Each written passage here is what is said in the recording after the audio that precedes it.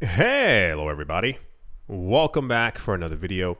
Hope you're all doing well and that you're all having a fantastic day. As always, likes, comments, and subscriptions are appreciated. A very big thank you for all the support on the new channel. Welcome back to another News I Missed, where I go over, that's right, news I missed. And without further ado, let's jump right into it. ARK Invest founder, her name is Cathie Wood, thinks BlackRock's entry into the crypto space could have huge implications for the price of Bitcoin. Last week, US-based crypto giant Coinbase announced that it had teamed up with BlackRock, the biggest asset manager in the world with $11 trillion, to bring cryptocurrency trading to wealthy clients. Wood explained in a new YouTube video that her firm did a study on institutions moving into crypto. The study asserted that institutions that wanted to access crypto, but also wanted to minimize volatility, would put around 2.5% of their portfolios into crypto. Woods noted that if you applied the 2.5% rule to BlackRock alone, this translates to more than $1 trillion worth of demand. The level of demand would more than double Bitcoin's price, according to the ARK Invest executive. Woods also notes another Bitcoin metric indicates Bitcoin could actually surge even higher. She said the illiquid supply, according to our estimates, is about 14 million out of the roughly 18.9 million Bitcoin outstanding. And by our calculaciones, only 3 million units are truly liquid. And so the demand, if you were to see a $1 trillion increase in demand, then it would probably drive the price up much higher than the doubling that I just mentioned. For those of you who didn't get the whole numbers thing that she was talking about there, this happened years ago. It's no longer a major topic of discussion, and I think this is part of the problem, if you will, that a lot of people don't really understand. When I say that there's not a lot of Bitcoin left, it's because there's not a lot of Bitcoin left. A lot of people trade and buy and whatever, or look at Bitcoin as this kind of like, there are trillions of them on the market. A lot of people keep forgetting that there's only 21 million Bitcoin that there will ever be. We had a lot of, when the beginning of the cryptocurrency analytics companies, Chainalysis, Glassnode, etc., began to pop up. A lot of them were looking at very old cryptocurrency wallets and began to believe or ascertain that nearly all of these wallets at some point, people had lost their passwords. Maybe the computer was destroyed.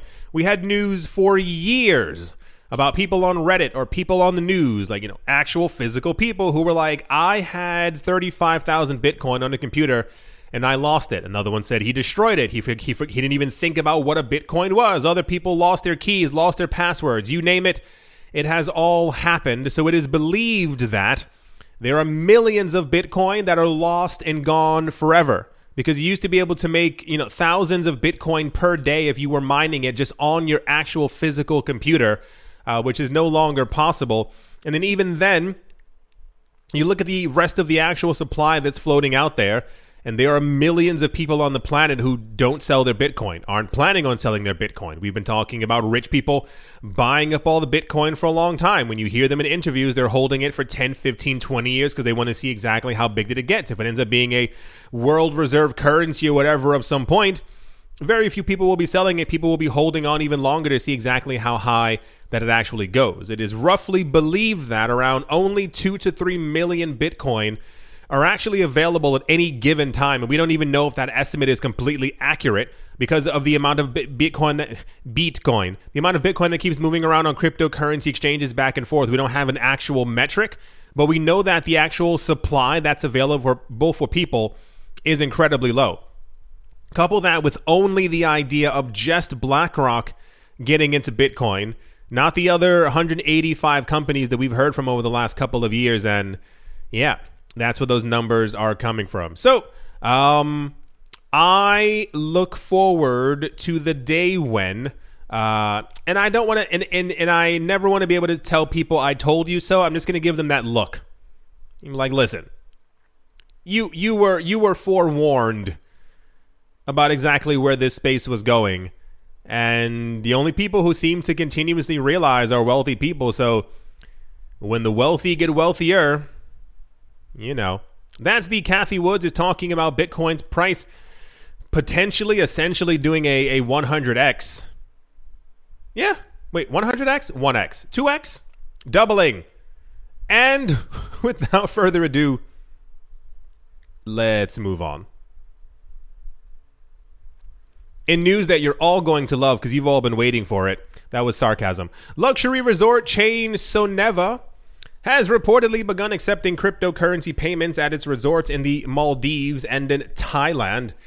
Accepting cryptocurrencies as a payment method is another example of enabling our international guests to easily make payments from anywhere in the world. Fantastic.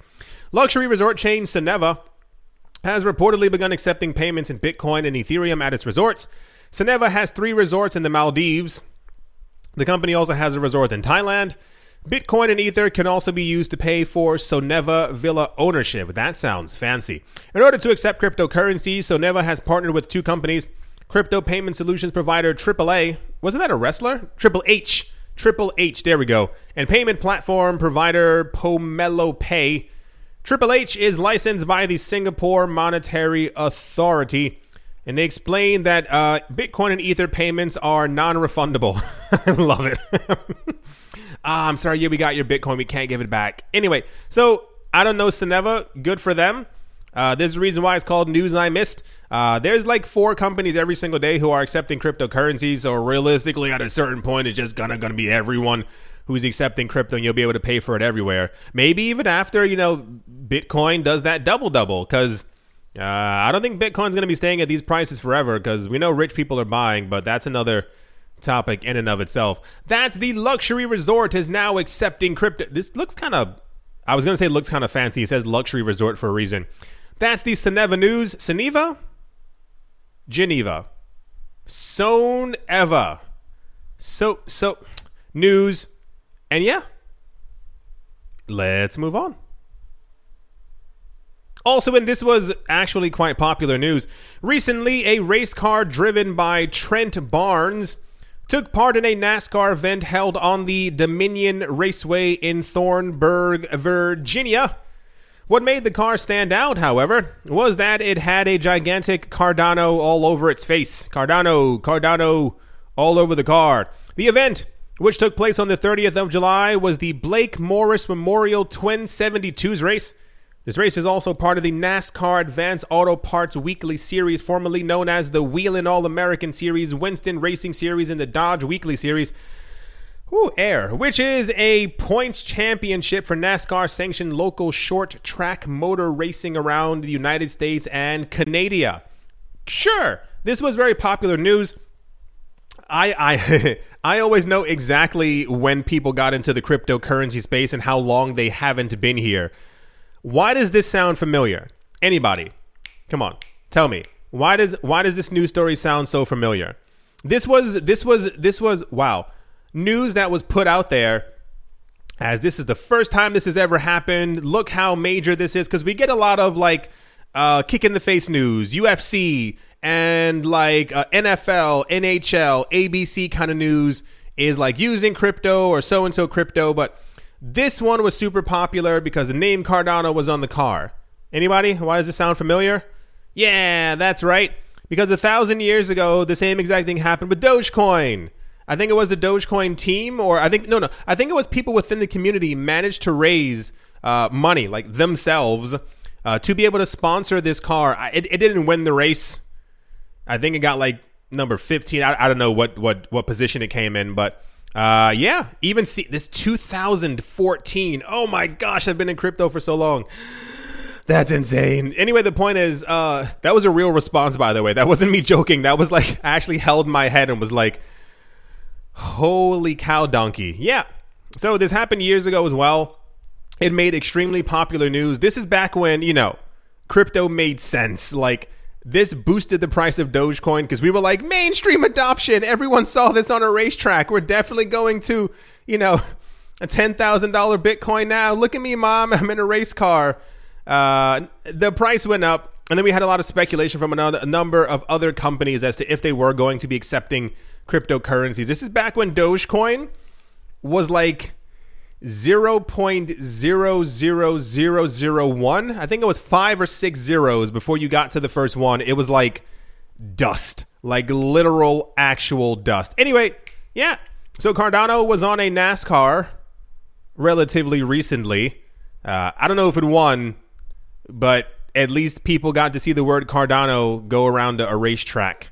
I think it would have made more sense if Cardano, if the little jiggly symbol, I don't know what this is little like this mist was like a little bit higher. The word Cardano was kind of like here, and then ADA was beneath it. So like people were Googling Cardano ADA, because Cardano just kind of sounds like a company, like a literal, like it has car in the name. I assume there was one person in that audience who looked and was like, the car is named Dono? See, Cardano ADA would have been something anyway. Or even like a more of a logo. There's no logo here. Like, there's a gigantic Dogecoin on the front of this. It looks wacky and weird. That's the Cardano Dogecoin NASCAR news. This was very popular news. Yeah. Let's move on. Also in the news, I didn't even have to go over this one. ING recently announced that not only are they in crypto, that they have a cryptocurrency custody and post-trade infrastructure platform, and they're spinning it off. It's called Pyctor, Pyctor, to a company called GMEX Group, to help them build up their platform. And they say that they're separating the companies or spinning it off because they think it's better for it to have its own little place on the side. But also, once again, we just got confirmation that ING has been into the cryptocurrency space and has a cryptocurrency trading platform and custody place as well. Because people, I don't remember when I keep saying that banks are into crypto, they don't have to. Oh, that's the ING news. They didn't even have to go over it. It's just more of a just to show you, to keep you understanding that all the banks on the planet are into Bitcoin and are buying Bitcoin and have crypto and are buying crypto and have been here for a while, and they're. That's the ING news. Yeah. Let's move on. Rightio. I do hope that you've all enjoyed. I do hope that you all are having a great day, great morning, great afternoon, great evening, wherever you are, wherever you might be. I do hope it's absolutely fantastic. Thank you all. There's a lot of Bitcoin buses. Thank you all once again for watching, listening, and/or is that a tiger? I think so. And/or supporting. Why they leave the bus? Where are they going? Why are they walking so slow? And/or supporting. And I will most certainly, oh, they skipped the line, be talking to you all soon. See you.